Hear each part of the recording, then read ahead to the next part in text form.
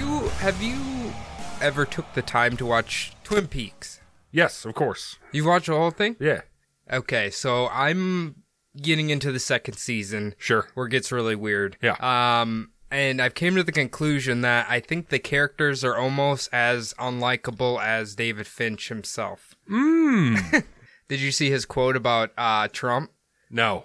He said he might go down as the greatest president in history. Is that so? Yeah. And then he walked it back by saying what he meant was he has exposed corruption like no other president has. Oh, by being corrupt? I guess.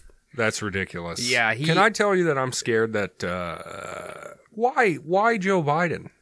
Why Sleepy Joe? I know this isn't a political show, but why? I don't know. I don't know. But I have been watching AHS Season 7 Cult, okay? Okay, yep. I remember. It took me a minute. I'm like, yeah, that's a good one, though. And does it remind you of him? Well, the reason why the Lispy one started trying to get killed by the one that's eyes are too close together is because she voted for Jill Stein. She wasted her vote. You mean Sarah Paulson? Yeah, Sarah Paulson. Okay. Lispy McGee. That's what I call her. But she doesn't always have a lisp, does she? Oh, yeah. In everything she's ever been in her life, because she's got an underbite. Whatever one gives you a lisp. She's a great actress. Though. Great. Fantastic. If you need someone to cry. I was just going to say that. Okay, because every scene she's hysterical. Excellent crier. True. Okay, HS Season 7. I'm on episode 10. I'll tell you what. It's really good. Watching, what's that kid's name? Evan Peters. Yes. Watching him play all the different cult leaders is fantastic. Like, him playing Jim Jones is just like a big fat Jim Jones. That's so good. I'm sure you were like the rest of us true crime nerds when he was playing Charles Manson, right? Yeah. Like, well, Charlie actually wasn't there, but yes, because they have him like basically pulling the rope up to strangle what's her name? Tate. Yeah, Sharon Tate. I'm like, They also say when he was telling his little cult friends, when Jim Jones actually drank the Flavor Aid and then Jesus came down and kissed him and he was able to resurrect everybody.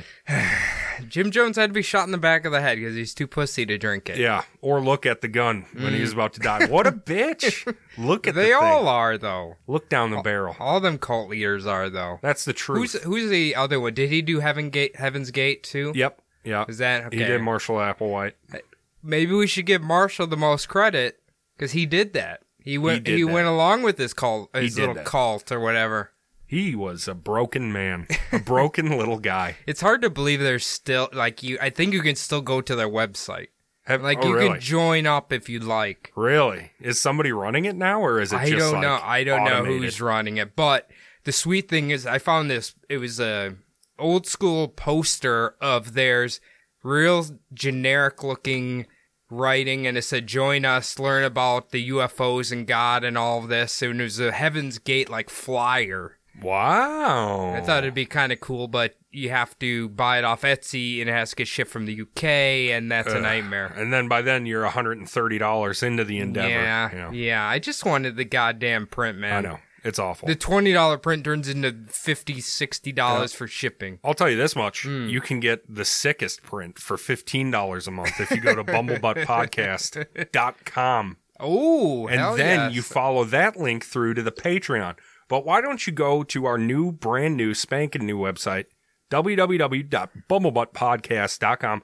There's a store page. There's an About Us page. You can listen to our promo that we send out to other podcasts when we do a little promo exchange. Yeah, you can listen right from the website. Well, I guess maybe we should explain because maybe people will be confused when they first see the front page. So what we've decided to do is to create a network of our own that we are calling Weirdos United. Like I explained on Sub D, is a lot of our fans probably are the weirder type of people, so I thought it was fitting.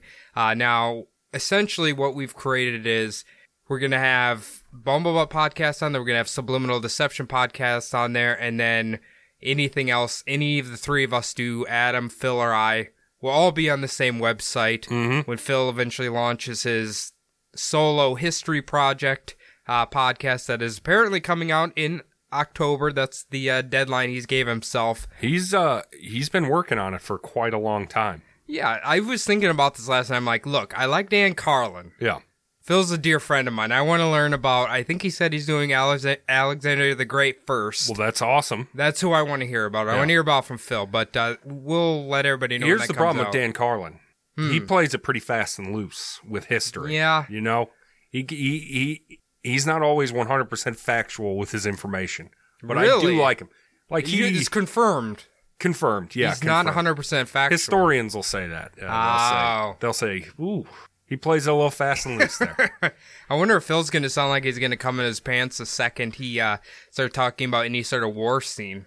Yeah, that's probably. Dan Carlin. I was listening. I was like, Jesus, this guy's like must be rock hard talking about all this warfare. He loves it. But yeah, so the store is probably my favorite feature because we have the shirts on there. We have the stickers on there. If you don't want to be a Patreon, you can just simply go to there. You can use your debit card, credit card, or your PayPal. You don't have to interact with me at all. Wow, so it's that Stripe thing is really it can do PayPal, credit, and debit. Yeah, just like any other online store. Holy shit, we've reached the 21st century. Yes, we're a little behind, but it's going to make things easy. You buy it, sends me a message, I ship it out, we're good to go. And then also, like Adam's aware of, next week we're going to be ordering brand new Bumblebutt feature, or DB Cooper Bumblebutt t-shirts. They're going to be awesome. Yeah. I didn't even show you my modified design. You didn't show me the final. You showed me the first draft. Yeah. So I put Bumblebutt Podcast in like groovy 70s letters on the bottom. That's what I'm talking about. It's going to be sweet. You can light up a fat 70s blunt and listen to our show. I've been really into the finding free fonts online game recently. And I realized you get the font and you install it on Windows, right? And it almost always freezes up when you install more than one. Oh. Don't know why. So you have to do one at a time and then restart your computer? No, you have to close all the windows and then open it back up and then reinstall it. It like freezes. I don't know what it is about fonts. Unbelievable. Well, I'll tell you what, Cody. Good job on the website. WeirdosUnited.com, BumblebuttPodcast.com, SubliminalDeception.com will all lead you the exact same place. Right to the Weirdos United, which is me, Phil, Cody, and whatever other projects that we do. We put Druid on there, but I don't know if they're around anymore. Shit, I think we might as well. Yeah. Don't we own Jordan's rights at least a little bit? Didn't we make him sign something? Did we? We should have, probably. Yeah. I got him blackout and made him sign a bunch of stuff. You know how many people have, like, contacted me? I don't know about you, but they're like, hey, can we listen, or can you give me a link to, like, Druid's music? Wow, yeah, nobody saved me for that. Yeah, it's like at least 3 or 4 people, and I'm like, here you go, here it is. And they're like, man, I really like this. I'm telling you, it's hard shit. It's good. It's good stuff. Seeing them live, I'm super glad we did. Listen, this is the 12 minutes of BS that one guy hated that one time, okay? I'm sorry, sir. So we're going to go to DB Cooper, part 2. Unfortunately, Phil couldn't join us. He is stuck in Redactedville. Yeah, he's back in 100-degree Arizona right now. Right. And it's beautiful outside where we are. You think so? I love it. I love this weather. I love this weather. All right, so we're going to continue our journey here and talk about the man who I think DB Cooper is, okay? Mr. Robert Rackstraw. I'm not going to say his name a lot because it feels like a mouthful, but... Bob Rackstraw. Yeah. Well, it's Straw. Oh, Straw. Straw. Gotcha. See, I made that mistake too, and you can see the errors on my writing here, but it's Straw. Gotcha. Robert Wesley Rackstraw was born sometime in 1943 in Ohio. I don't know why we don't have an exact birth date. All I could find was 1943. There's no hospital records or anything. Apparently they couldn't find him. I don't know. Wonderful. Now, Bob had one sister whom will become one of the greatest sources into revealing all about Bob Rackstraw's life. Her name was Linda Lee Rackstraw. And she always goes by Linda Lee, by the way. Linda Lee. That's we couldn't avoid it. We had to say it like that. Unfortunately. Linda Lee, give me another slice of that pie. Now, although they would certainly consider themselves to be full siblings, it appears that Bob was from his mother Lucille's first marriage, and Linda Lee was from Lucille's second marriage, which puts the age difference between Linda Lee and Bob at about 4 years, Bob being the older of the two. But it wasn't until Lucille's third marriage to Philip Rackstraw that Bob and Linda Lee would seem to have a stable father figure in their lives. And both of them would consider Philip to be their real father and obviously would eventually take his last name. I've heard of that happening before. Yeah. So you like your stepdad enough that you want to take his last name as well. I like that. The thing is I don't know like what age they were when it happened. Maybe they're young enough, but they always treat him like that's their dad. Well, that's amazing. So, now, when Lucille and Philip got married, it seems like they were either in California already or had just moved there. We're not really sure. They would live in Santa Cruz County, California, where, as we will find out, Bob will spend a great chunk of his life. How do you... what a paradise, you know? You think Santa Cruz County? Definitely, Well, wait till you hear about where they live there. Maybe you'll like it, maybe you won't. Okay.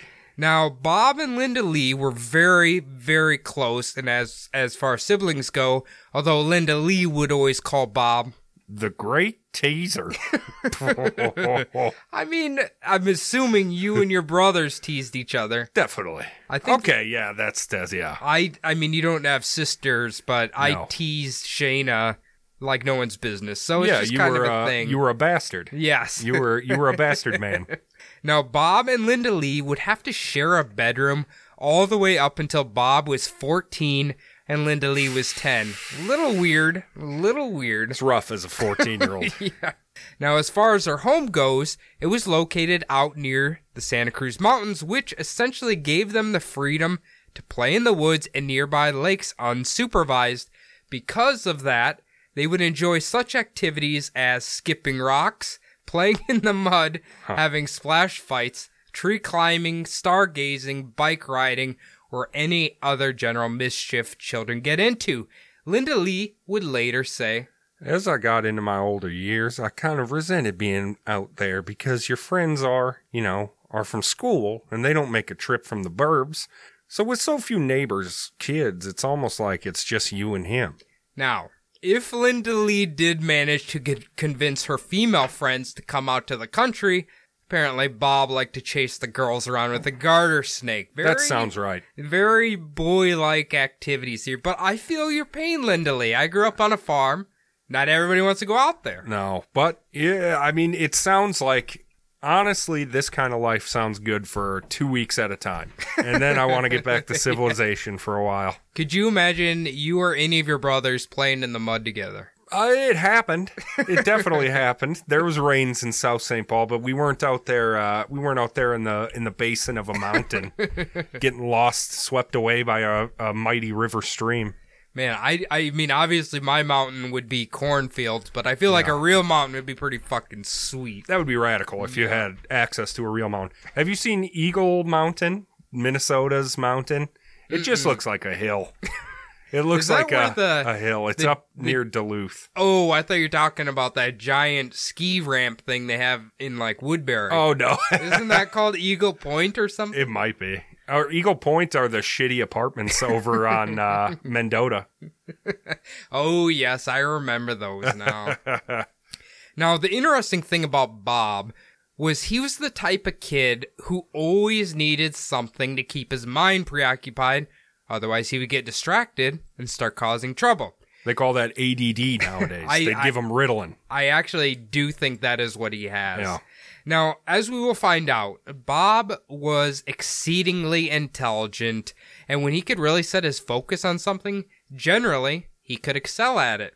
And of course, one of his very first childhood interests was, of course, flying. Holy shit, me and Bob are the same right now. That was your favorite thing? Oh, yeah. I wanted to be Maverick. I wanted to be Top Gun. Well, how come you didn't hijack a plane? I'm too big for planes. I'm too big for them. I'm already not comfortable. I couldn't imagine trying to pull off a heist. Or you could have been like a military paratrooper or something like that. Oh, no. Too. You gotta be your height and your weight. They'll make you one. They'll get you in there. Listen, I am not covert. What am I going to do? Hide behind something? I don't think so. Well, let's see if you followed Bob's footsteps. All right. Now, Bob would go to the library and check out all sorts of books about flying, as well as put together model airplanes. At the age of 12, Bob decided to try his hands at a little engineering project. he had gathered a random assortment of construction items, which included a large length of clay pipe, and constructed himself a homemade cannon. Awesome. Have you done that? Never. No, I didn't have the balls to make anything with any sort of firepower. Well, he got Philip Works Construction, his father. That's so he just takes all the shit. Easy. Yeah, easy operation. Now, unfortunately, the first one broke. But Bob was not undeterred, so he crafted a second one. Good for him. This time making sure it was made stronger to avoid failing again. In addition, this time he made his own cannonball and gunpowder. He made his own gunpowder. Apparently. I don't know how you do that. Black powder and sulfur. Well, I suppose you could buy that at, like, the dollar store. You during actually this could. time. Yeah, go down to the drugstore and get the shit. Okay, he's born in 43. He's probably like 1950, 5, 6? Yeah, so, you could probably buy that shit. I bet you could pop down to the chemist. Now, apparently when Bob successfully fired off his second cannon, his father, Philip, was quite proud of his accomplishments, but the explosion from the cannon had shook the neighborhood windows, and they weren't very happy about that. That's funny. I was listening to this podcast the other day called RT, and the guy who's about this age, I would say 50 something, something like that, was raised back then. He was trying to make napalm in his microwave. Oof. No, on the stove. He was he was cooking gasoline on the stove to make napalm, and it worked. And his dad, who was a chemist, came home and was like, "Why does the inside of my house smell like a garage? Why does it smell like gasoline?" Yeah. And once he explained it, he's like, "Actually, that's correct." But when the mom got home, not happy. Is that how you make it? I guess so. You boil it and you add styrofoam and stuff. Yeah, okay. Yeah, I think young Bob's going to remind me a lot of young Joshua. Oh! But he always told me that you just take gas and styrofoam and then it fuses together, then you got napalm. You need a grip of those coolers is what you need. Those styrofoam coolers. Unfortunately, I don't know if Josh ever made a cannon at the age of 12, but he was a crafty little bastard. I bet he's done it since then. Probably. After successfully building a functioning cannon, he decided to put his hands at building a glider that was just big enough to fit one human rider. Jesus. And once you know it, he pulled it off. His plan, once it was constructed, was to launch it off a nearby hill, presumably to give himself enough speed to launch into the air and fly. But his mother, Lucille, thought maybe that's just slightly too dangerous of an activity for a 12-year-old to be attempting. Yeah. Now, because Lucille knew Bob was a coy little shit, she made sure to tie the glider to the house right outside her bedroom window. Smart. No sneaky shit coming from Bob there. That's smart. Because, yes, that would have been ADD date night one. Sneak out, get glider, go to the hill. I mean, maybe if he did try it, we wouldn't even have D.B. Cooper. Seriously. He might have been dead. He might have been dead boy Cooper. Is Radio Flyer, do they do that with a little wagon? Yeah, the little wagons. Yeah, that's like about the abused boy, right? Abused boy? In Radio Flyer? Radio Flyer is like a wagon company. No, but it's a movie, right? Oh, I don't know. I didn't see it. I think it was a movie, and like the father is an abusive drunk, and they're trying to get away from him, and they make the little Radio Flyer like fly, I think. Well, that sounds depressing as shit, bro. It is. I feel like it has Mel Gibson in it, too. Did they die at the end? I don't remember. Like, did they go off the hill and then get splooshed? Hopefully because they just carts can't they fly? Just flew off somewhere. Yeah, I mean, I hope they just hit some grass. Do you remember that Disney movie where that girl had like the little glider plane where she flew along with the geese on their migration? Yes. Yeah. On Disney Channel. Mm-hmm. Was that a Disney Channel movie? I think it was. Yeah, it was called like Leader of the Pack or something. It was terrible. They need to make that movie, but with Brad in it, with like a 50 cal gun on there. That's what he would do. I'm not advocating that. I'm just saying that's what he would do. Yes, he would get up on there. He would be like, "Yes, I'm your mama now," and then he would shoot them all. Come, my pretties. All right, now, from what little examples I've given, Bob, for the most part, seems like a very intelligent, ambitious young man so far. But he did show signs of having a darker side, but not necessarily to serial killer levels. But there always seems to be one distinct feature about Bob that will kind of be his calling card throughout life. He was the type of person who needed to be constantly challenged. He needs to have something that he's working towards, or he gets bored and distracted, that we're going to find out. School kind of did that to him. I could see it. I mean, think about Walser. Think about our time at Walser. Right. That's the fucking bored and distracted capital of the world. Is it ironic that to avoid us from getting bored and distracted, we read about criminals? Yeah. That's, wow, what an insane thing. And then we talk about them. I love it. Now, when he gets bored and distracted, it brings out his darker side of his personality. A prime example of this involves Bob and his BB gun. Yeah. Now, I assume the following event occurred after he had completed his guider and had it impounded by his mother.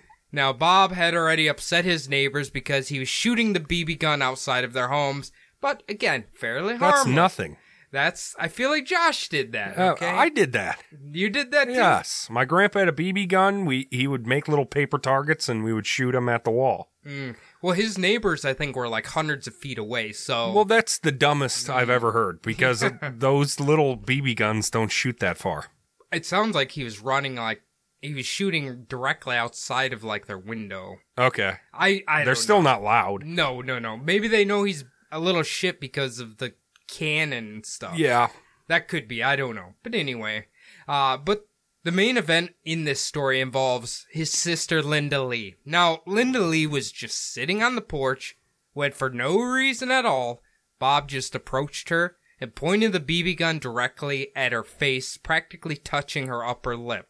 Now, Linda Lee just assumed this was Bob being the prankster that he was, and Linda Lee said, "What are you doing?"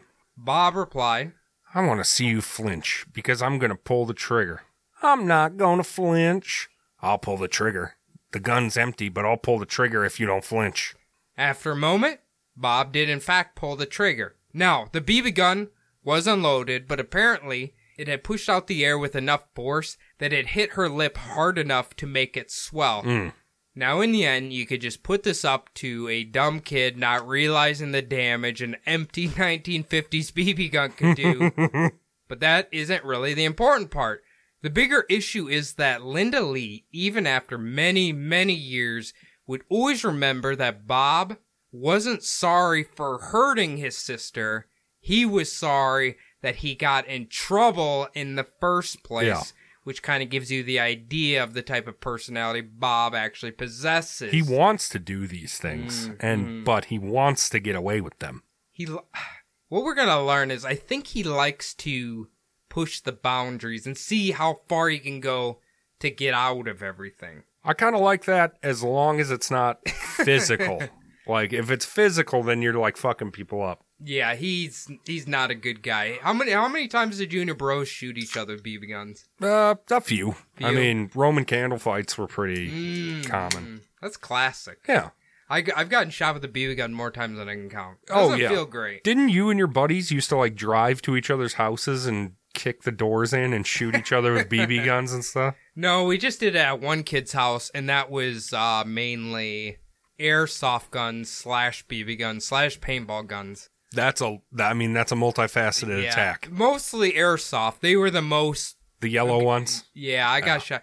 Dude, it popped up on my YouTube feed, like, airsoft people dressed up in camo. He's like, I got this secret rifle. I'm doing a secret mission shooting all these guys. And he's, like, being all tactical and shit. And I'm like, Remember the one kid who... He burned his patch on the grill, so he went up to him and, like, shot him in the face with a full auto. It was on those cringe vids we used to watch all the time. Well, this guy could definitely be on a cringe video. My God. Anyway, now it seems like after the BB gun event, Bob started to get himself into more and more trouble. He would start to commit little petty crimes, which we aren't exactly sure what he did, but Linda Lee would say that they were things that most people would have went to jail for.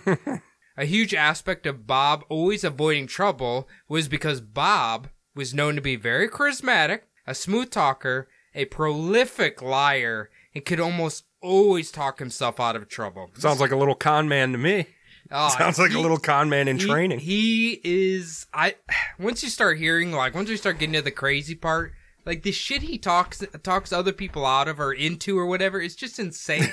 I don't know how he does it. It's crazy. Now, an additional reason why Bob started to commit these petty crimes is because Linda Lee claimed he started to become really obsessed with money, which, as we will find out going through Bob's life, might be just an understatement. He he was sexually obsessed with it? Well, he did a lot of bad shit to acquire money. So, he does about anything he can to get money. I love it. Hustle. When Bob was 15 and attending Santa Cruz High School, his report card started to look not so hot. He had 4 Fs, 3 Ds, and 44 class cuts. Holy shit. And probably because Bob figured school wasn't making him any money, it was just a waste of time. So he decided to drop out of high school at the age of 15. Some say an additional reason for him dropping out is because Bob had actually gotten 2 girls pregnant already. Wait, is this guy the Dos Equis most interesting man in the world? Age of 15, 2 pregnancies. 44 class cuts. Yeah. He's 3Ds, I'll tell you. He's got more than 3Ds if he's slinging it like that, I'll tell you that much. He's a ladies' man. 15 years old, 2 bitches pregnant. Mm-hmm. They're not bitches. They're female women. Young, impressionable ladies, that's right. Probably. I was listening to rap music on the way over, so I apologize. Now, with one of the teenage pregnancies, Philip and Lucille actually went out to the home of the pregnant girl to help find a family for the baby to be adopted after it was born. It's pretty well documented that Philip and Lucille were always helping Bob get out of trouble as well. They were his little janitors. He would make a mess, and they would follow him around and sweep it on up. Now, a really interesting event occurred in 1960 when the family took a trip to Arizona. Shut up, Phil. I wonder if he knows this guy. I'm going to ask him later Ask him.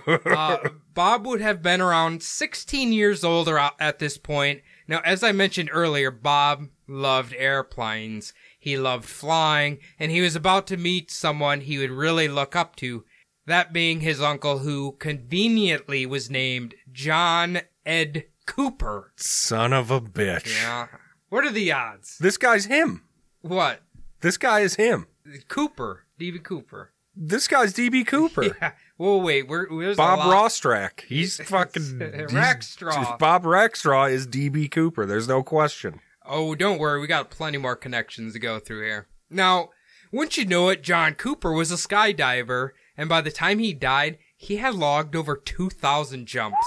He likes to get out of that airplane, I guess. At least he's not a coward. We need to put the number of completed flights with John Cooper versus the number of times he jumped out of the plane. You know what I'm saying? Uh-huh. Like, he only took 5 trips, but he has 2,000 jumps out of a plane. He doesn't like flying. No, he fucking hates it. Now, during the entire trip to Arizona, Bob would just follow John Cooper around, asking him all sorts of different questions about flying and skydiving. Now, like we said, this could be just a huge coincidence that Bob's uncle was a skydiver with the last name Cooper. But one thing we do know for certain is that his Uncle Cooper certainly inspired Bob's choices when he joins the military in a few years. Is he going to the Marine? We'll get there. Oh, my God. Trust me, I think you're going to like his Vietnam stories. Oh. Yeah, they're pretty wild. I love it. I love it already. But we have a few other young Bob stories before we get there. After Bob dropped out of high school, he decided it was time to start working. Let's get to it. But there might be things like getting a license and maybe a age restriction getting in the way of him getting a job. But oh, yeah, he was 15 at the time. Yes. Right. But stupid things like that aren't going to stop Bob. Fuck that. Like I mentioned, Bob was a prolific liar, and he could convince most people the bullshit story he was telling was actually true. For example, at the age of 16, Bob lied about his age and concocted a story to get himself hired working as a cement truck driver for Graham & Sons Concrete Company. He apparently would also work as a hard hat at several other construction sites as well. Now, some of you might be making a comparison about our missing boy Jordan and Bob Rackstraw. Jordan is Bob Rackstraw. So let's add another layer. At the age of 18, Bob helped put together a band along with 4 other men who called themselves the Insanos. Apparently, in their flyers, the members were dressed in black pants, red shirts, and sombreros. Oh, they're going for like a Latin feel. They then posed with their instruments on top of an army tank. Wow. I see what happened to Druid now. They didn't have a tank. They got fucking alpha'd by the Insanos. And they didn't have, like, a matching getup. That's true. Yeah. They were just wearing basic bitch jeans, Dockers, black shirt. Too many Affliction shirts. That's the problem. That's always been the problem. Now, they might have actually been slightly good because they would travel around a little bit playing in such places as Lake Tahoe, Reno, and Salt Lake City. They got the Mormons on board. I guess so. I guess the Mormons like the Insanos. I wonder if they played at the, what's it called, Tabernacle? What's the big... Is that the name of their venue? I don't know. Oh, my God. I don't know anything about Mormon. Those records I had, there was multiple records of the Mormon Tabernacle Orchestra. Really? I don't know what that is, but... Maybe that is what the big thing's called in the Salt Lake. I figured a tabernacle was just like a big group of instrument players. Oh, no. I know it's not that. No? No, I know it's not that. It must be something. Like, at first I thought it was their holy book. Okay. But it might be that giant temple that they have over there in Salt Lake City, too. Hey, LDS, you can go to our website and email us now. Oh, yeah. I mean, did you see our first email from some asshole robot? Yeah, I would assume. It's a very good message from a robot, but... Now, hey, fill that fucking thing up with real emails, please. Yes, please do. Like, it's so easy. I even tested it. Yeah, you don't even have to open an email client. Nope, it's so nice. Now, at one particular show, one of Linda Lee's friends named Gail Marks, that's not her real name, the book doesn't include her real name, who at the time was 15 years old. Gail will eventually become Bob's first wife. I'm not clear if they were dating at this point or not, but we do know that Linda Lee strongly would urge her to stay away from Bob and definitely do not marry him. Whoa. The biggest reason she said this, outside of just being a good friend, was because Bob was seeing another woman around the same time he's about to propose to Gail. Bob cheats on his ladies a lot. Yeah, a lot. Somehow Bob was known for being a bit of a ladies' man, which, from what I can tell, like I said, he's cheating on almost every single girlfriend or multiple wives he's about to have. What is that? What drives you to do that? I think he just likes the action. Like, he just likes Just needs it. He likes to know that he can get away with it. I've heard that about Channing Tatum as well. He's a cheat. Isn't he? He goes both ways, horny. Right? Yeah. He's just so horny. He just wants a hole. He can't be monogamous. Just like Jada Pinkett Smith? Yeah. He has a lot of, what does she call them? Entanglements. Yes. He's got a lot of entanglements. That's correct. Dude, that is the cringiest video, by the way. Watch that, please. It's so cringy. Get on it. Poor Will Smith. He doesn't like being a cuck. No, probably not. Now, outside of his infidelities, Bob as a young man also liked to drink. Maybe not to an alcoholic level, but certainly was reckless when he did it. Now, I'm not certain the age, but one of the kind of funny stories that happened in his teenage years, Bob and one of his friends had been out drinking, and Bob was driving his friend home, it appears. Because they were both blitzed, Bob would accidentally drive the car right into his friend's house. But because Bob is a smooth talker, he convinced his friend's parents not to tell the cops, and definitely don't tell Philip and Lucille. I can't remember if I told this on here, but Granny's house got ran into by her drunk neighbor who thought he thought it was their driveway, and he backed into their house. Did they do a lot of damage? Not really.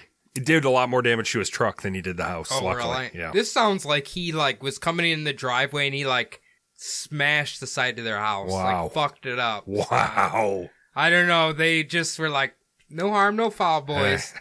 It's the 60s. Everybody's driving drunk, by the way. Absolutely. Yeah. There's no seatbelts and everybody's loaded. Let's talk about a 1960s police station here. Sounds good. In another event involving drinking at the age of 20, he was pulled over for driving erratically, and it was very clear that he was wasted. But to make matters worse, he decided to give the officers a fake ID. Knowing it was a fake, he was promptly arrested. Now, as mentioned, Philip had helped Bob get out of trouble several times, but Philip seems to be just tired of Bob's bullshit and told the police, just fucking let Bob sit in jail. Good. Now, apparently, after just 1 hour of him being in the jail cell, the fire department needed to be called. Whoa. Bob claimed that he had fallen asleep with a cigarette in his mouth and caught his cot on fire.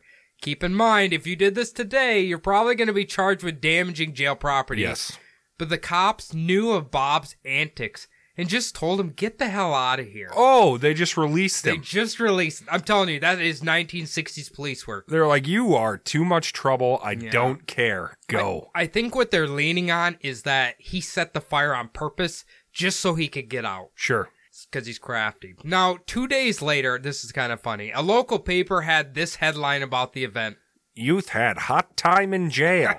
Why don't we have good newspaper like this anymore? So good. Finally, at the ripe old age of 20, on March 14th, 1964, Bob, along with 3 of his Insanos bandmates, decided to head to the National Guard Armory and join the California Guard. Linda Lee said, the military was a good thing for him, giving him structure and focus, and then, of course, he loved guns. He loved explosives. He loved all that shit. He's just a good American man here. Yeah. Explosives and guns. Incredibly fun. But you ever have an M80 before? No, I think I had like the littler ones. Those quarter sticks of dynamite are beautiful. Kind of hurt your eardrums a little bit. And if you put them on a McDonald's cup, which is what John Peleni, my father, did, there's no McDonald's cup no more. That's for sure. You didn't flush it down the toilet? No, we like our house and our plumbing. I feel like that's like a 70s prank. Like kids in the 70s, that's what they did. Yes. Now, and banana in the tailpipe. Right. We need to try that with Jordan. Now, joining the military wasn't a big shock because Philip was actually a World War II veteran himself. And Adam, you're going to like this. Okay, so, yeah. Philip actually has a pretty insane story about his time during World War II. He was fighting in Japan and eventually had gotten captured and became a prisoner of war. Now, when the American soldiers stormed the area the Japanese were keeping a bunch of their POWs, the Japanese quickly threw them into a large pit and started to execute all of them by shooting wildly into the pit. Now, Philip miraculously did not get shot and just had to play dead to avoid detection. Philip was so weak from being underfed and abused during the capture, he couldn't even climb out of the pit after the Americans had taken possession of the area. But they started to pull the bodies out to mail them back home, and it just so happened that one of Philip's closest friends would be the one to discover him alive. God damn. What are the odds of that? God damn. That is crazy. So as you can imagine, when Bob signed up for service, Philip was exceptionally proud of him. Sure. After the Insanos band members enlisted, they decided to change the name of their band to the Stormtroopers. Yikes. This isn't like Troopers. It's Troupers. Yes, as if they're a traveling troop. But still, Star Wars was not out at the time, so you can't even claim that that's... the book points out this was way too early for the veterans of World War II. Oh, yeah. They were not okay with that. That's like 17 years since World War II ended. Yeah. A few months after this, he would be sent to Fort Ord and Fort Irwin in California for advanced training. And it just so happened that Bob's unit would actually be dispatched to do crowd control during the Watts riots. Now, this is a truly shocking statement from a man like Bob, especially once we learn about all of his antics. But he claimed that after the military informed the unit to be prepared to shoot the crowd if necessary, it disturbed him more than anything he will see in Vietnam. It just makes sense. It does. But when I'm saying, well, you'll find out how he's not a serial killer. He's just looking out for him. Yeah. He doesn't want to shoot innocents. He said hearing to shoot American citizens did not sit right with him. No, that's fucked. Even though he's gonna probably kill a lot of people in Vietnam. Well, they didn't see him as people. That was the easiest way to go. You didn't see them as people. You saw them as the bad word that starts with the letter G. And they weren't humans. Oh yes, yes. But I thought that was crazy, man. I mean, even the coldest of psychos can have a not a righteous side, but like they know the difference between right and wrong. Absolutely. Now, roughly about 3 months after that incident, Gail Marks and Robert Rackstraw would finally get married. I think Bob would have been about 20 and Gail would have been around 16 or 17, somewhere in there. I guess it fits with the time. Yeah. Interestingly, shortly after... She was almost barren by then. 17? That's almost... She's almost at the end of her life. Can she even have kids by then? This is 1960. I figured she can't even have kids. Should have had 6 or 7 by now. Yeah, if you don't have your first one at 12, I don't know. Interestingly, shortly after their marriage, a woman from the California Department of Child Support Services came to their home, claiming that Bob was an estranged father for the second girl he had gotten pregnant in high school. I'm assuming they're looking for child support or something. Has to be. But being that Bob was a smooth talker, he was able to wiggle his way out of that entire ordeal. On top of that, Bob was able to smooth talk Gail into not thinking too much about that little scenario there. That was a long time ago. Don't worry about my bastard that I have running around. Oh my god. How do you do that? Ugh. How do you do that? You just married and you don't even tell her about any of that. Here's what I think. Unless you're rich, like let's say you have a giant contract in a major sport. If you can't guarantee that kid's health and safety until you're 18, you can't be going just spreading it around. Like in athletes, I bet they have a little bank account set up for each one of their illegitimate children that'll make sure they're okay until they're 18. I was just talking about to someone that Adrian Peterson is allegedly broke. He's out of money. $100 million. He has a lot of kids. Yeah. So I'm assuming that's where all the money... That and gambling. That and gambling. Oh, yes. Plus CTE. That doesn't help with gambling. When you're already a gambleaholic, if your brain turns into a scrambled egg, it makes it even worse. It turns your impulses up to 11. I would assume that's why he took a $1 million contract with the Detroit Lions. He needs money. Right now he did? He did, yes. Holy shit. $1 million? Is that... What's the league minimum? That is league minimum for Holy veterans. Shit. Yeah. He needs money. Oh. Now, Gail and Bob would eventually have 3 children of their own, although as we will find out as the story progresses, Bob is not a good husband. He was a drunk, he was controlling, not the best father, and he was physically abusive towards Gail. Oh, he liked to lay hands, did he? He's not good. Tough guy.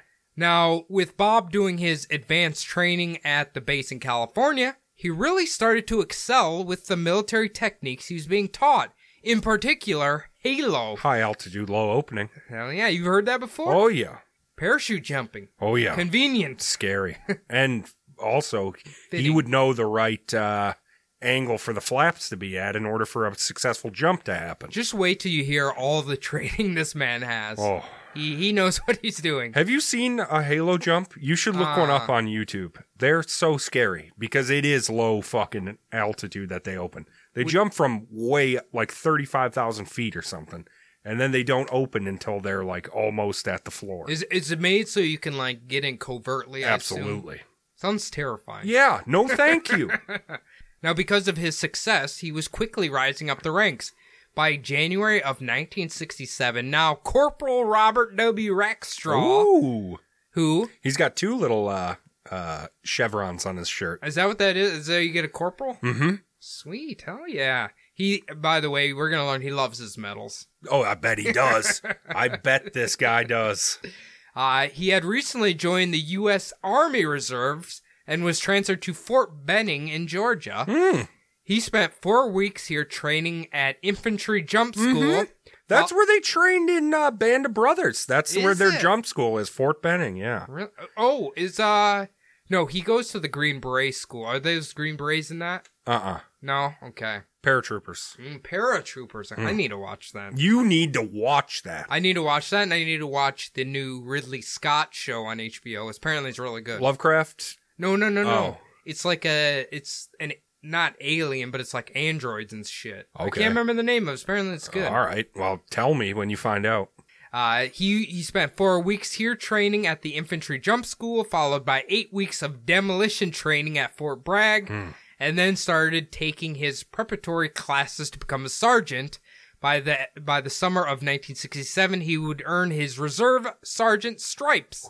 Got a few more on there. That's 3 stripes, 3 chevrons. Wait, do you know all the ranks and stripes? No, but I might be able to for the Army just because of all the movies I've seen. Well, I hope I'm not wrong about it. Well, he's got a lot more ranks. Hopefully he can keep up. All right. He would then start spending weekends training with the U.S. Navy Reserve in scuba, underwater demolition, and weapons practices. Shit, man, this guy's trying to be a warrior. He's trying to be a commando. I bet he would like to have been Rambo. Fuck yes. In July of 1968, Bob would take a 10-week course at the renowned Special Warfare School at Fort Bragg. Mm-hmm. This is where they train the Green Berets. Mm-hmm.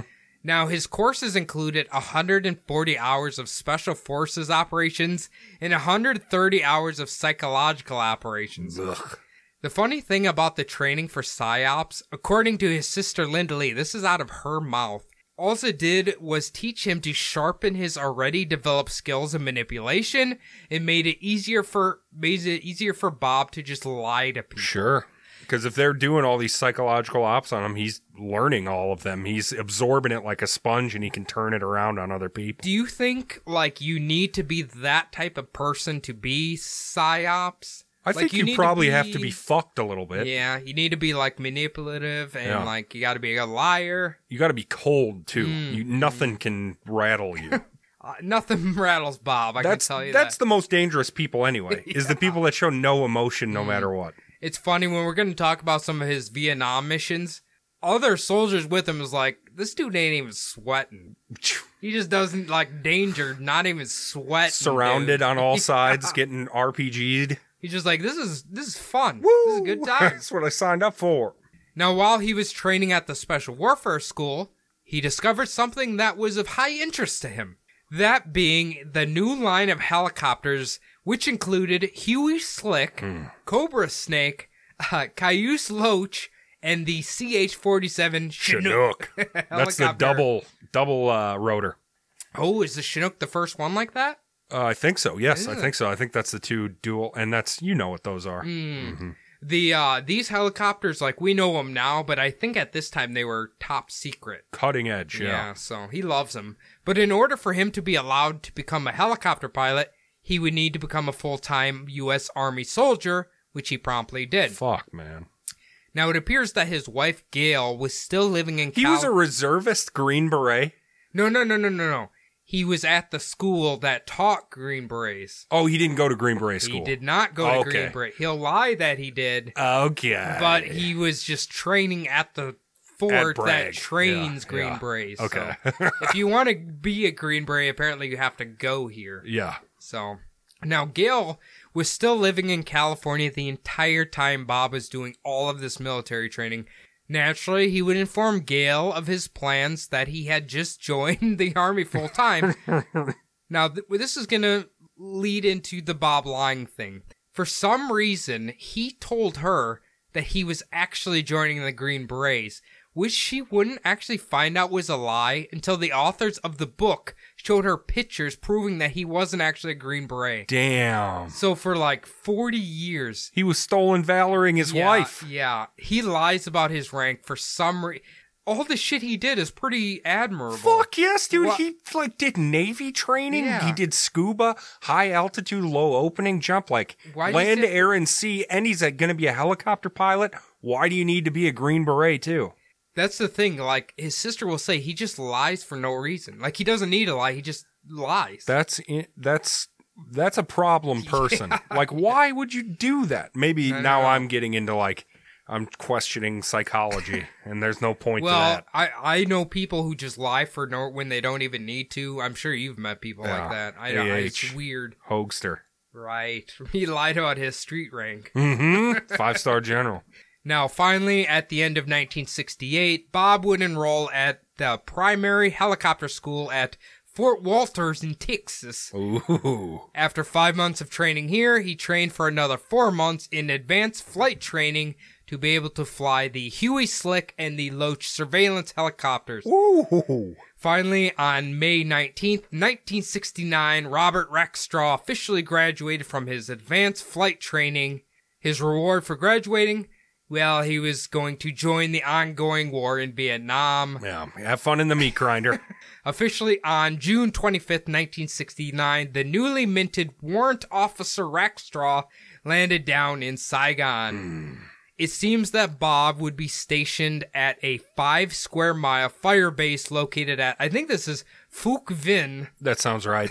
I would assume it's Phuc Vinh. I love the name, by the way. And he will be there as a pilot? Is he going as a helicopter pilot? Well, he thinks he is. Okay. Have you seen the way those guys fly? You need to watch the Ken Burns Vietnam as well. They do a whole thing about, like, they are flying rotor to rotor. It makes no sense how they don't crash into each other. Wait till we talk about the special... Actually, I'll be curious if you know about the special operation he kind of joins. Okay. Maybe he brought it up. I would assume they would. That's how they fly, I guess. Now, for most of the soldiers, they couldn't wait to get the fuck out of a place like this. But for a person like Bob, he just ate this shit up. And as we would find out, he kind of loved it.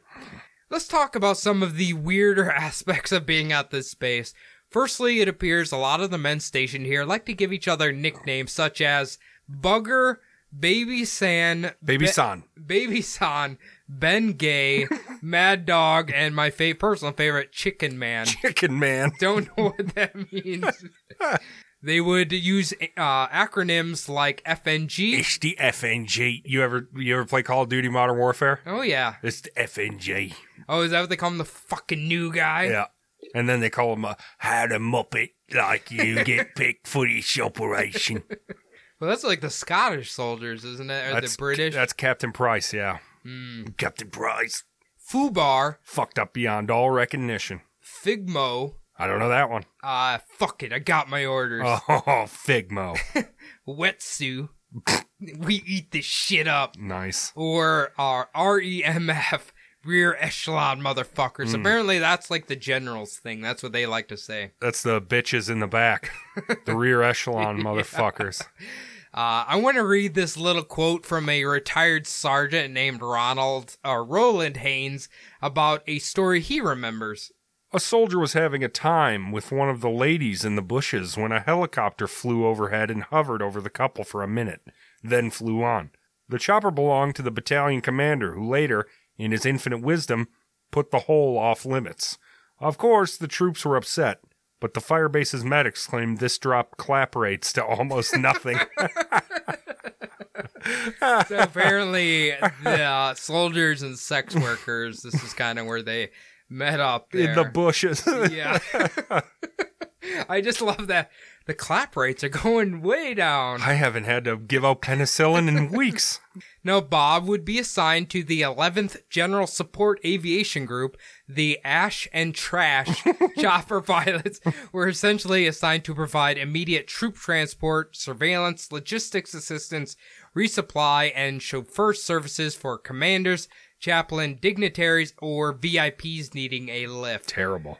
But Bob was assigned to the group's maintenance hangar because of his prior mechanics experience. He's a goddamn wrench turner. Mm-hmm. That's not what he wanted. When he got to the shit, when he got to the big money, that's not what he was expecting. You think he's going to actually listen to his orders? Come on. I think he's going to steal a helicopter and go try and fly it to Vietnam or all over North Vietnam. You're damn right. It was here Bob would meet a big Texas roughneck named Joe C. Schlin, one of the two. Now, Bob and Joe would get themselves into all sorts of antics because they were in charge of keeping the choppers repaired. They would often scavenge crash sites looking for parts they could use. Awesome. But they would also steal all sorts of weaponry and explosives. A fellow pilot named Wayne Olmsted said this about Rackstraw. He was fearless, a very likable guy, if a little crazy. He always had unauthorized weapons around, like a Browning Army rifle, which is a BAR, AK-47s, and grenade launchers. He would also make these satchel charges. Joe liked the action just as much as Rack. Yeah, he sounds like your typical crazy man. That's amazing, though. They're Charlie and Frank when they go through the garbage piles. They're just fucking, this is electrics. You ready to get dark here for a minute? Yeah, I suppose. All right, now Joe and Bob were known to go on freelance missions, okay? Mm-hmm. Taking their choppers out on unauthorized flights. If questioned, they would just use the excuse that this was simply a repair test flight. Gotta make sure the rotors are working, bro. I guess nobody's gonna care, right? No. Now, occasionally, they would look for an enemy tunnel hole. They would then land and set up a tripod machine gun, and one guy would drop a satchel charge down the hole. We aren't sure which one, perhaps both, but they would just sit there and shoot anybody coming out of the hole. That unauthorized. This is Ball City, because you land your chopper in enemy territory, 2 guys, and you just are like, I'm just going to waste 1 billion of these dudes right now. That's what they said. The chopper was running the whole time they did this. So I hope so, for God's sakes. But you can see he just he needs to get in on the action. He just needs to I don't know, adrenaline junkie, I guess. I don't know. Sicko. What a sicko. The two also apparently stole the commander's Jeep and mounted a 50 cal machine gun to the back of it and would apparently just drive it back and forth from neighboring bases. Awesome. Now, at some point at the base Bob was stationed at, one day a top secret helicopter arrived, which was part of what they would call Project Left Bank. Have you heard of this? Mm-mm. Really? I'm surprised Ken, what's his name? Ken Burns. Ken Burns didn't talk about it. I bet they did, but that is a long series. What this was a Huey helicopter rigged up with a ARDF device, Airborne Radio Detection Finding, basically just their way to triangulate enemy radio locations. Also, when the signal was found, it would be followed by hunter-killers and a Cobra gunship known as the Pink Team. Fantastic. How convenient that these areas are getting blown to smithereens by something called the Pink Team. Yeah, they also had one of these gunships called Puff the Magic Dragon, and it would clear an area of forests, you'd just be done with. Well, it's like you were talking about where they follow really close. This is, it sounds like that first helicopter finds them, and then that platoon of choppers flying real close comes in, takes them all out. Sounds right. That's, when they're landing people down, they're they call it leapfrogging, I think, where they're literally just using the other people's air resistance to drop. The dudes get out immediately, and then they're able to get in the cushion to just get right over the helicopters. Wow. I need to watch that. You should. Ever since I read his thing on Vietnam, I've kind of been more interested in what's going on over there. Vietnam was a fuck show. Yes. Oh, yes. Jesus. Now, the main reason this is important is because Bob decided he needed to get in on this action, or at least he was going to attempt to. Now, it just so happened recently that one of the choppers known as the Bad had been shot down, killing 4 men along with 2 other planes following close behind. After this, Bob approached Left Bank Commander Kenneth L. Overturf, asking to volunteer. Yeah, I'm sorry that's your last name, sir. But Bob would need a top secret clearance. So for the time being, they would grant him a temporary pass. I bet his dick was so hard. Oh, you bet it was. Now, let's give Bob credit here. Flying for the Left Bank surveillance team would require them to fly the planes at a very low airspeed and fly very low to the ground, which made them extremely susceptible to attack. The Viet Cong would apparently tie hand grenades and claymores to the very tops of tree branches, and if you flow too close, they detonate them and you're fucking dead. That is terrifying. That's thin metal, too, so it's just the shrapnel's just ripping up through you. That is terrifying. Yeah, you're just sitting there, and all of a sudden, shreds of hot metal are ripping through you. Now, after just 6 weeks, Bob's time with the top secret left bank came to an end because it seems while they were working on approving Bob's top secret clearance, they decided to pull it for unknown reasons. Could be his arrest records, his teenage pregnancies, his drunk driving record, or even possibly the fact that they were well aware of his domestic abuse. And adultery. That was punishable. That was imprisonable in the Army, adultery was. Right, I didn't even think about that. Yeah, so it's one of those reasons the military never disclosed why. Bob was extremely livid about being removed from the left bank. Yeah, that's his dream assignment. When his fellow soldiers would ask why he was removed from the left bank, he would use the excuse that he had been denied because his family owned a construction company and he had simply gotten too many tickets. What does that mean? He claims he had too many tickets on his driving record. It wasn't his fault. It was more his family's fault. He was racing around between jobs, maybe. I gotcha. Convenient excuse there.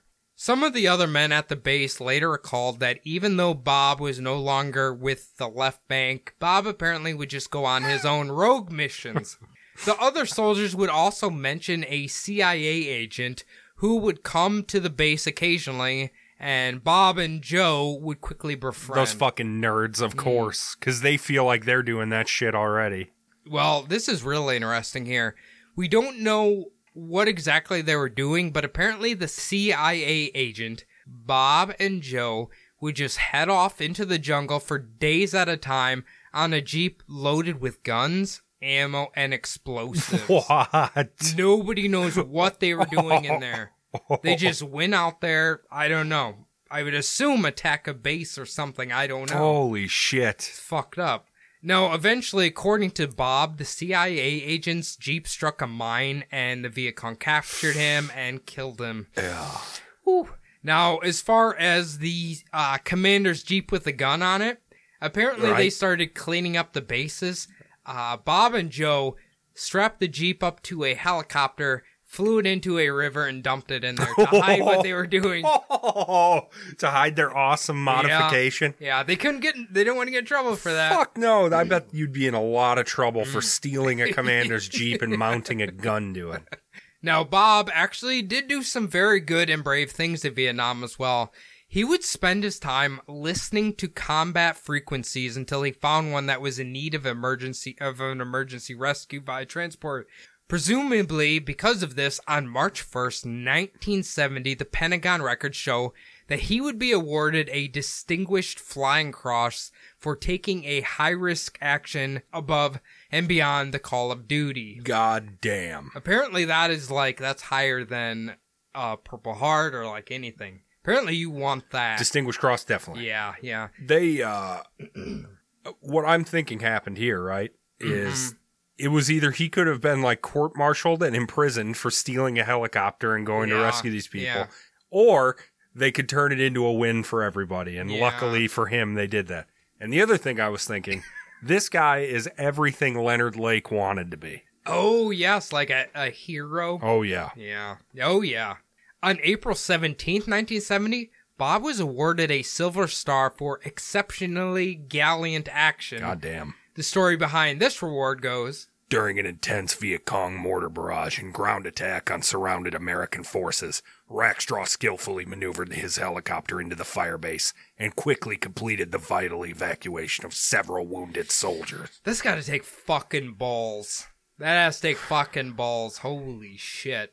Now, all of this got the attention of Brigadier General Robert M. Shoemaker. I don't know why that name sounds familiar. We just had a Shoemaker. Yeah. And would assign Bob to work right alongside of him in his command and control aircraft. Wow. He would also earn the new nickname of Airborne Bob. I like that. Now, with this newfound promotion, he got involved with Project Rock Crusher. Do you know this? This one I do. Yeah, apparently it was Nixon's big push into Cambodia. Giant illegal push into Cambodia, yes. We were not supposed to be there. No. One of the greatest stories of Rackstraw's heroics came shortly after he joined General Shoemaker. One of the fire bases that had been established in Cambodia was hit by a massive ground attack in the middle of the night, which left a bunch of American soldiers pinned down. So Bob and the general headed out on a rescue mission. Now, what was going to make this rescue exceedingly hard was the thick fog blocking any sort of visibility to the ground. The only guidance Bob had was from a young radio operator standing by with a portable radio unit. When he flew right over the top of the base, he was slowly making his descent into the fog, having no idea if there could be Viet Cong just waiting to shoot or some sort of other booby trap. But finally, after about 30 feet above the base, the fog finally broke. When they could finally see, there was nothing but enemy bodies scattered everywhere. Some had been shot, and some were completely wrapped up in barbed wire. Goddamn. Like they're trying to get out of the fences? Yeah, what a brutal scene. Oh. Now, the shocking thing, it doesn't appear like he was awarded any medal for this rescue mission. But on June 1st, 1970, he was awarded another Distinguished Flying Cross for doing another rescue mission to a base under assault from heavy mortar and rocket fire and managed to rescue the brigade commander. Goddamn. Now, Airborne Bob would spend about another 3 months in Vietnam until finally on September 21st, 1970, he returned to Fort Rutger. Probably kicking and screaming. Yeah, he didn't want... Apparently, the Vietnam soldiers are like, you can only be here for this amount of time, then you have to leave. That's what it sounded like. Gotta cycle out. Yeah. At Fort Rucker, he got a job as a test pilot, which included the fancy title Chief of Technology Analysis Section for the Army Aviation. God damn, dude. He's got a gravy job here. At Fort Rucker, Gail and the 3 children would move to live with Bob. By 1971, Rackstraw applied to become certified with the FAA to fly commercial helicopters and give fixed-wing aircraft instructions. He seemed to do this as more of a backup plan for when his military career ended, which is about to happen very soon. He's already laying the groundwork for his next chapter. Now, as mentioned, his wife Gail had to endure Bob's abusive ways for several years at this point. He would slap her, throw and break items around the house, hell, even rip phone lines out of the wall just so she couldn't call anybody. Fuck. Typical abusive shit there. Finally, in February of 1971, Bob escalated his violence. In an angered state, he ended up grabbing Gail by the throat and was literally choking her to death over the kitchen sink, all in front of their children. Whew.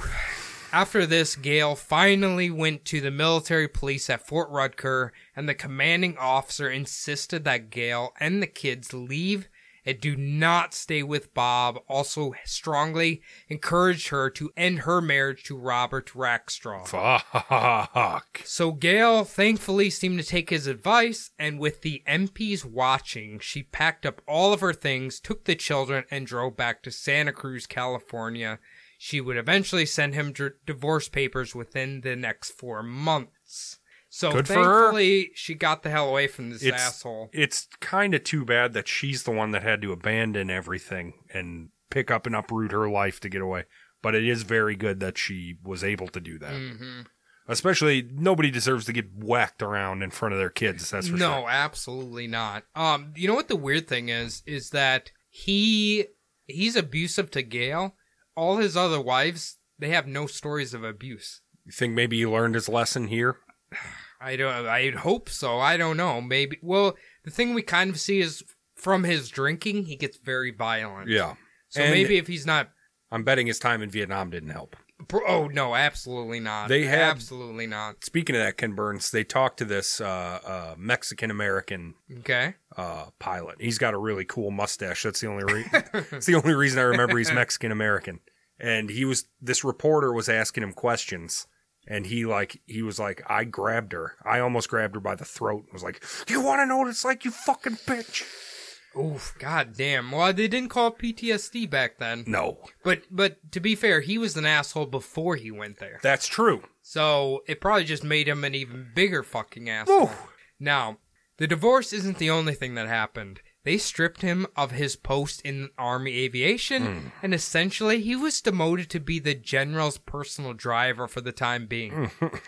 Because of this event, they also decided to take a closer look at Rackstraw's past.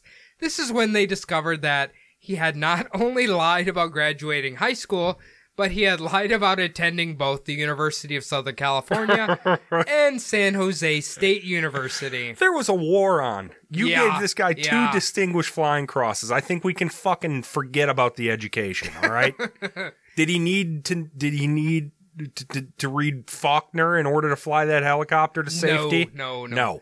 But they might have, because he was abusive, maybe they used that as leverage. Just, these are the excuses to get rid of him. They're doing the right thing. Yeah, absolutely. They also found out that Bob had lied about his military rank and medals earned several times. And it was a big thing that once he returned from Vietnam, the local paper in Santa Cruz published an article about him. He was talking about left bank and rewards and medals that he had earned. He's not supposed to be talking about that. And that was on a public newspaper source. It's these idiots, these glory hounds like this too. It's like, how do they not think that's going to get back to haunt them? The Army is a big fucking place. There's a lot of Army. I have no fucking idea. He's an idiot. So Airborne Bob then received a general discharge under honorable conditions. All right. Which is slightly below regular honorable discharge. On that exact day, he was discharged from the Army, he quit making payments on his leased car, and he headed directly for the Pacific Northwest. Now, isn't it a little strange that Rackstraw should show up in Oregon and Washington State in 1971, the exact year of the D.B. Cooper hijacking? But Bob is smart. He would need to do a little reconnaissance work first. Now, I will say, it seems at this point in the life of Robert Rackstraw is when shit starts to get really weird and wacky. They keep it weird up in Oregon. Oh, man. Bob's weird all over the place. Now, the following part I'm going to tell you, we can't say with 100% certainty that Bob is the man I'm about to talk about, but from all witness accounts, descriptions, and the timeline, I'm almost positive this is Bob Rackstraw. All right. Now, on July 16th, 1971, a man claiming to be a Swiss noble named Baron Norman de Winter. Baron Norman of Winter? Yeah. Strolled into a small Oregon town called Astoria. Uh-huh. The mysterious man, complete with a shitty European accent, was claiming he had come to America to walk with the people. One of the first people in town to interact with Norman de Winter was Paul P.K. Hoffman, who is a 20-year-old pottery sculptor working his little booth. Now, after just a quick glance at the goods, Norman told P.K. that he wanted to order almost a dozen of the 3-foot wide pieces to be made for his chalet in Switzerland. God damn. He said, go ahead and start making them, and he will return in a few weeks to check on the progress. And when they were done, he had his private plane stationed at the town's unsupervised runway. They could just be loaded up right there. Obviously, PK was shocked because this man's order was literally going to be thousands of dollars, so PK wasn't going to turn down an order of this size. You got to take a deposit. Oh, he learns his lesson. You got to take a deposit. He learns his lesson. Don't you worry. Tattoo artists have learned this lesson all throughout history because people will make appointments when they're feeling good and have money, and then when it comes, they're broke suddenly. You think pottery and tattoo people are kind of in that same ballpark now? I think so. Any artist of any kind. Now, what is really interesting about this private plane he spoke of is it is the same plane that Robert Rackstraw had used to fly to visit his parents in their new home in Valley Springs, California, or to visit his sister Linda Lee, who lived in Stockton at this point. Same plane. Mm-hmm. Same exact plane, same tail number and everything. Right, a little Cessna.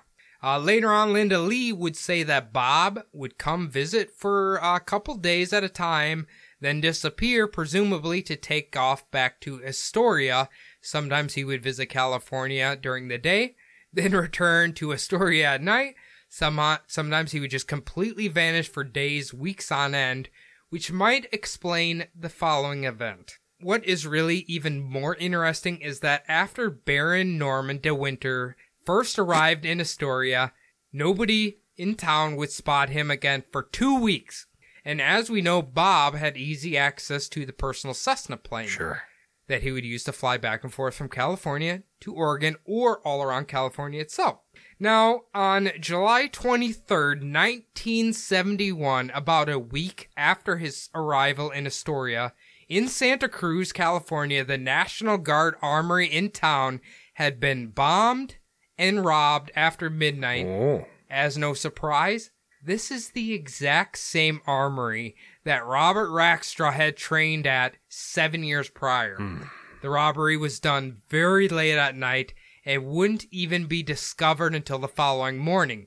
They discovered that pieces of a pipe bomb had struck a natural gas line, causing an explosion that destroyed the entire room. Fucking hell. Now, I had Kelly our research assistant Kelly kind of help me look up news articles of this. In the news articles, it seems like the pipe bomb was, the way it was faced, it was leaned up against a door to explode directly frontwards to blow the door open. Okay.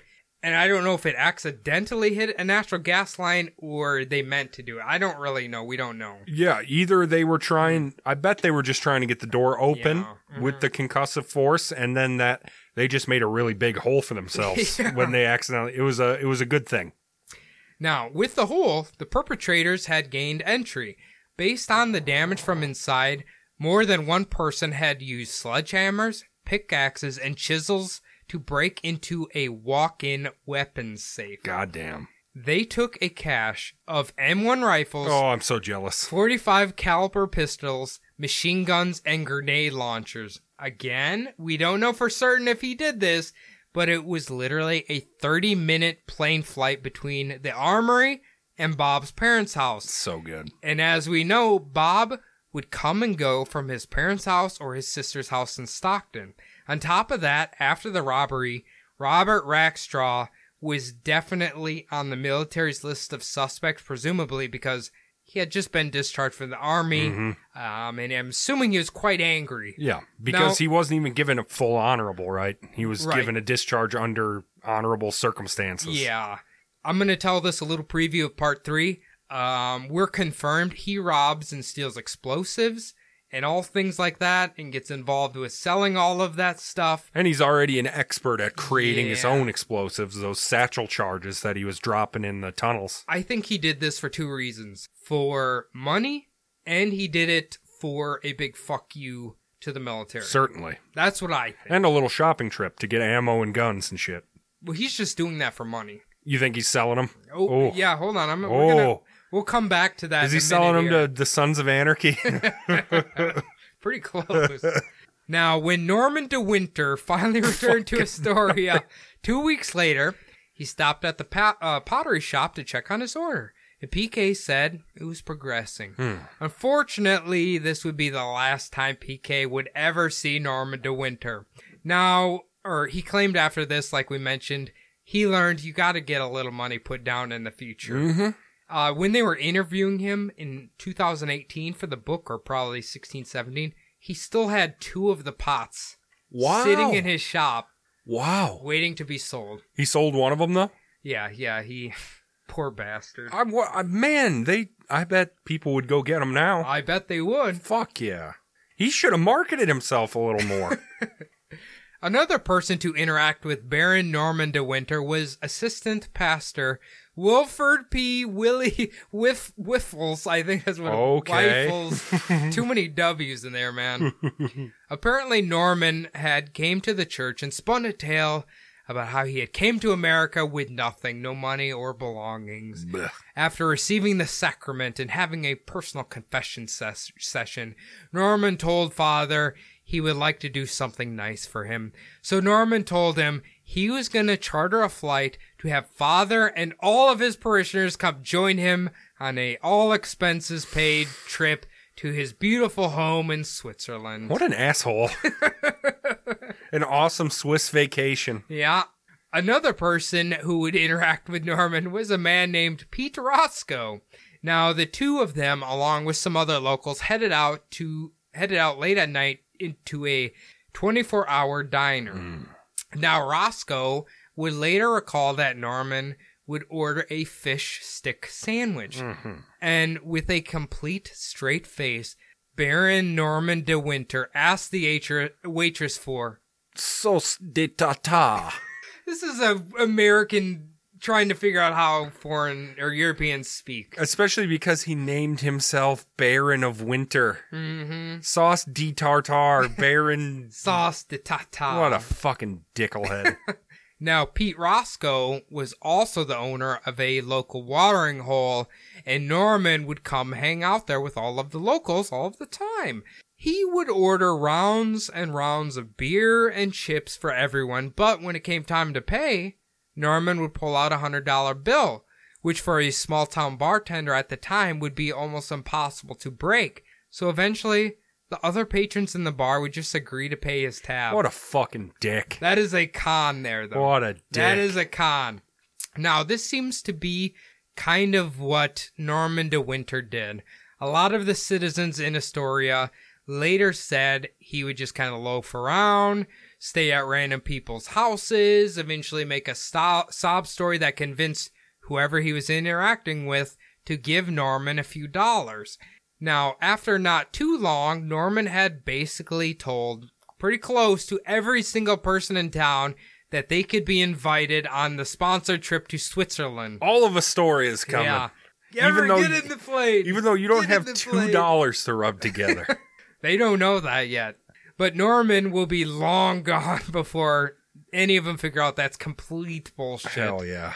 Now, sometime around September of 1971, about 2 months after the robbery of the armory, Bob finally showed back up at his parents' home in Valley Springs, California. Gotta let the heat die down. The interesting thing from what Linda Lee would remember after he finally returned was that Bob was claiming he was flying for some real estate guy up in Oregon. Now, while we don't know for certain if he actually was or not, it does seem to make sense that Bob would be scouting the mountain areas all around Oregon so he could map out just how to make an easy escape after he pulls off a successful hijacking of Northwest Flight 305 and then jumps out of a plane. Right? Yeah. Makes a lot of sense. This guy is doing everything right. I really hate how thorough and smart he is. He is way too goddamn smart. Way too smart.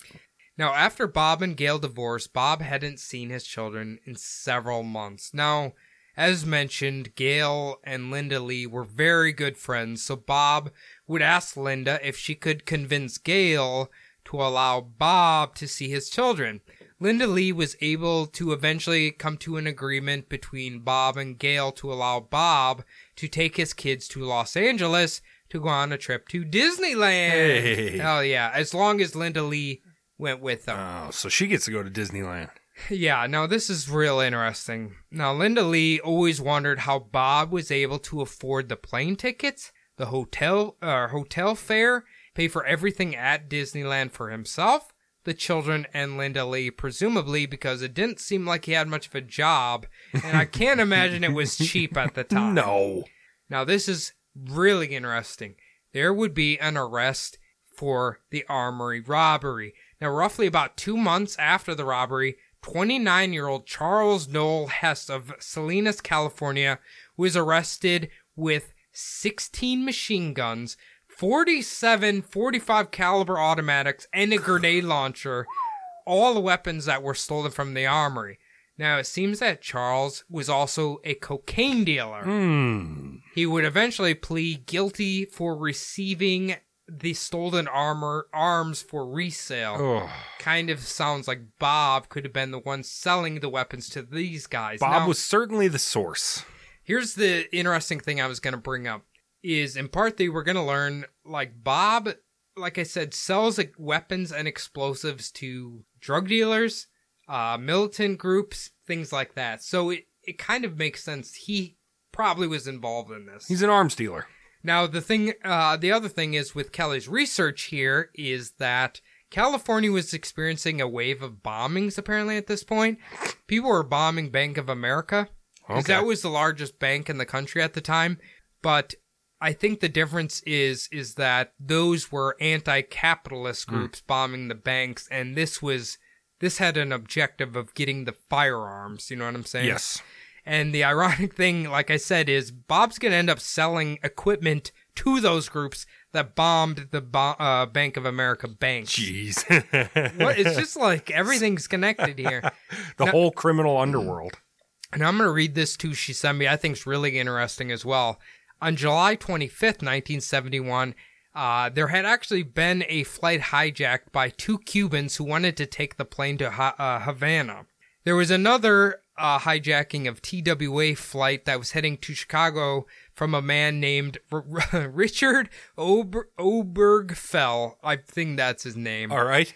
He hijacked the plane so he could fly it to Italy to be with a girl he had fallen in love with. Wow. He took a stewardess hostage and ended up getting shot and killed by an FBI sniper. Was the stewardess all right? Yeah, she was okay. But here's the interesting thing. I think Bob is already planning the hijacking, but it's weird there was 2 other plane hijackings in the exact same year he's about to commit the hijacking. It comes in threes. I guess. No, I don't know. That's what they say about death. I thought it was the devil. Death comes in threes. The devil comes in threes? Yeah, to mock the Trinity. Oh, yeah. Now, moving forward, Baron Norman de Winter had been continuously writing letters to a young man named Jim Mott, who lived in Astoria, who was now attending OSU, which is Ohio State University, Oregon State University, the Beavers. Yes. Having previously met Buckeyes. Having previously met Jim Mott when he was living in Astoria, one day in the second week of October in 1971, Jim received a call from Norman who claimed he was just in the area. Could he stop by for a visit? Naturally, Jim would agree. Now, while Jim was just expecting a friendly visit from the Baron, it morphed into much more than that. Norman started by just staying for a few nights, then eventually turned into living here for a few weeks. So Baron Norman de Winter would live with Jim Mott, Mike Belknap, Brian Glanville, Greg Molby, who is the team's football team split end, and Tom Oswald, the team's defensive end. These were all athletes, by the way, including Is he Tim like Mott. in the dorms or what? Yeah. Well, no, they had a house off of campus. Okay. He just kind of moped around there. God. The only thing he had to do to stay here was perform a few odd jobs and cook at night. Okay, so you make dinner and you are our maintenance man. Basically. Okay. Now, to add another layer of suspicion, Jim would always say Norman would literally be gone the entire day and they had no idea what he was doing. But at night, Norman would be home, usually drinking, waiting to see if the boys were taking a trip into town. He liked to go drinking with them. I see. Eventually, Baron Norman de Winter completely disappeared from Jim Mott's place on the Friday before Thanksgiving. He didn't tell a single soul, and he just left all of his belongings behind at Jim's place. Wow. Keep in mind, this is less than a week before the D.B. Cooper hijacking. Though we do know kind of where Norman went.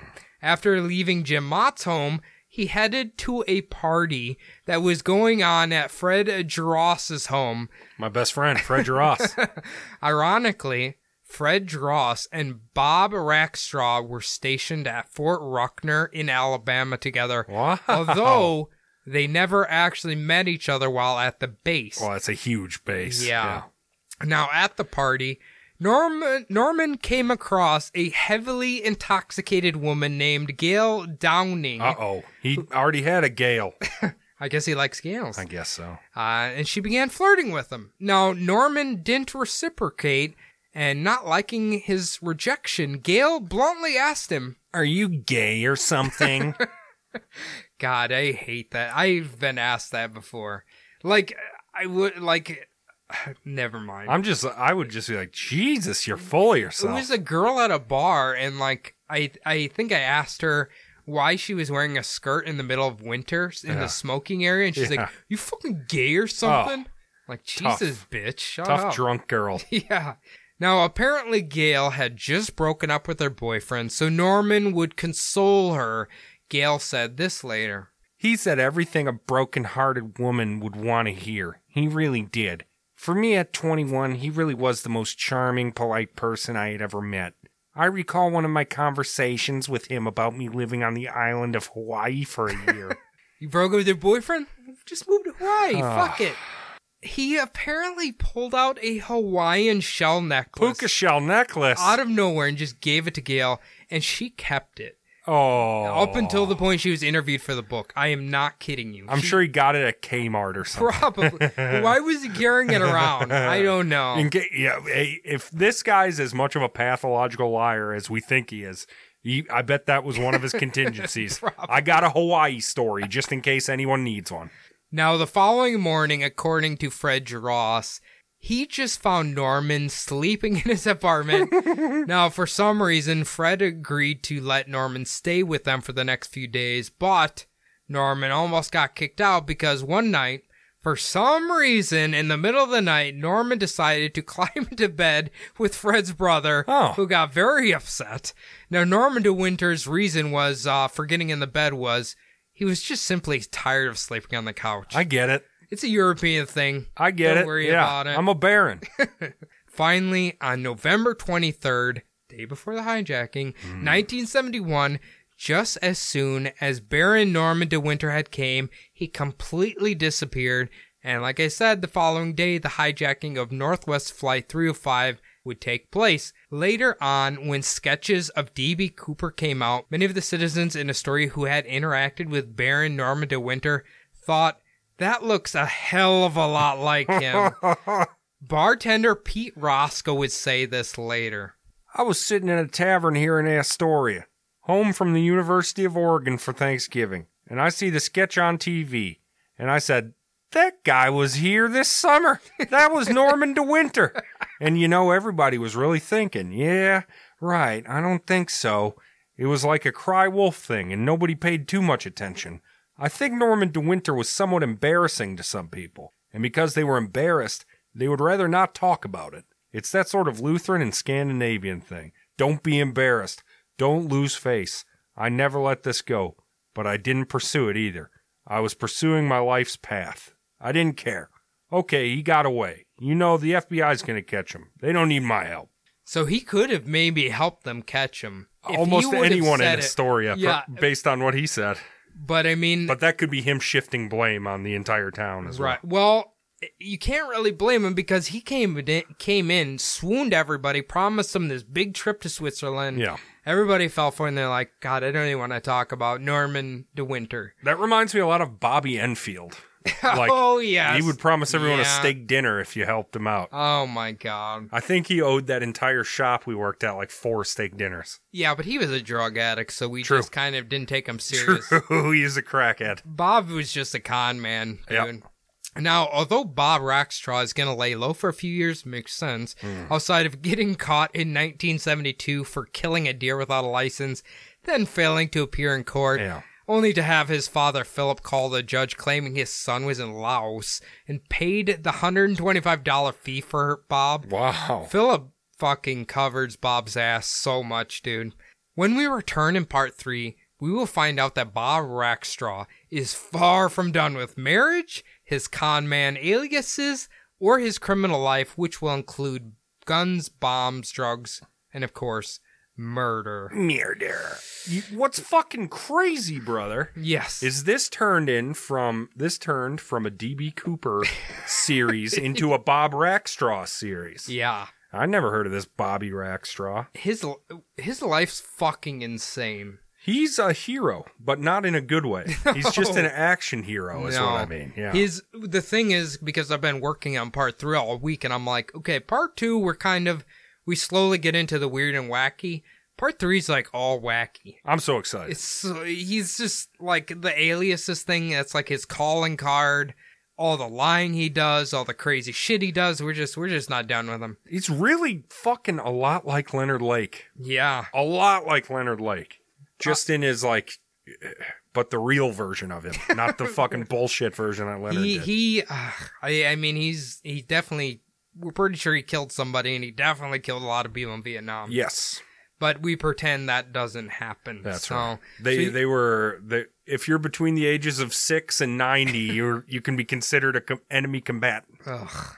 All right, Cody, fucking good job. Great. I can't wait for the conclusion, part 3 coming up. If you liked it, you can leave a comment on our website if you go to the forum, bumblebuttpodcast.com. Mm-hmm. And you can go there and type out your email, and it'll come right to our inbox, and we will respond post-haste if we can. Or you can write it the old school way. Yeah, of course. bumblebuttpodcast@gmail.com. What's that, Adam? bumblebuttpodcast@gmail.com. As always, follow us on Twitter at bumblebuttpod, Facebook and Instagram at bumblebuttpodcast.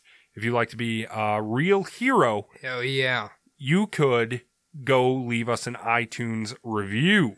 We've gotten, I think, 3 or 4 written ones this week. Tell you what, I was taking a poop yesterday, and I was feeling stressed out about something. And then I opened up the iTunes reviews and read one of them and was like, holy shit, that's the greatest thing I've ever read. We got the greatest fans, man. I'm telling you. Yep. We'll read Yippee by Nike Noodle. Nike Noodle. Yippee is underrated. We need to use it more. That's Slippy Toad from Starbucks. Absolutely worth your time. This is the one that made me almost tear up a little bit. Made you have the peaceful poop? Nice peaceful poop. I don't have a lot of time, and that's probably the reason I constantly listen to podcasts. I'm addicted to intellectual and entertaining recorded convo about true crime. I need to fill my empty, quiet house and to quiet my hyper mind. I feel you on that, honestly.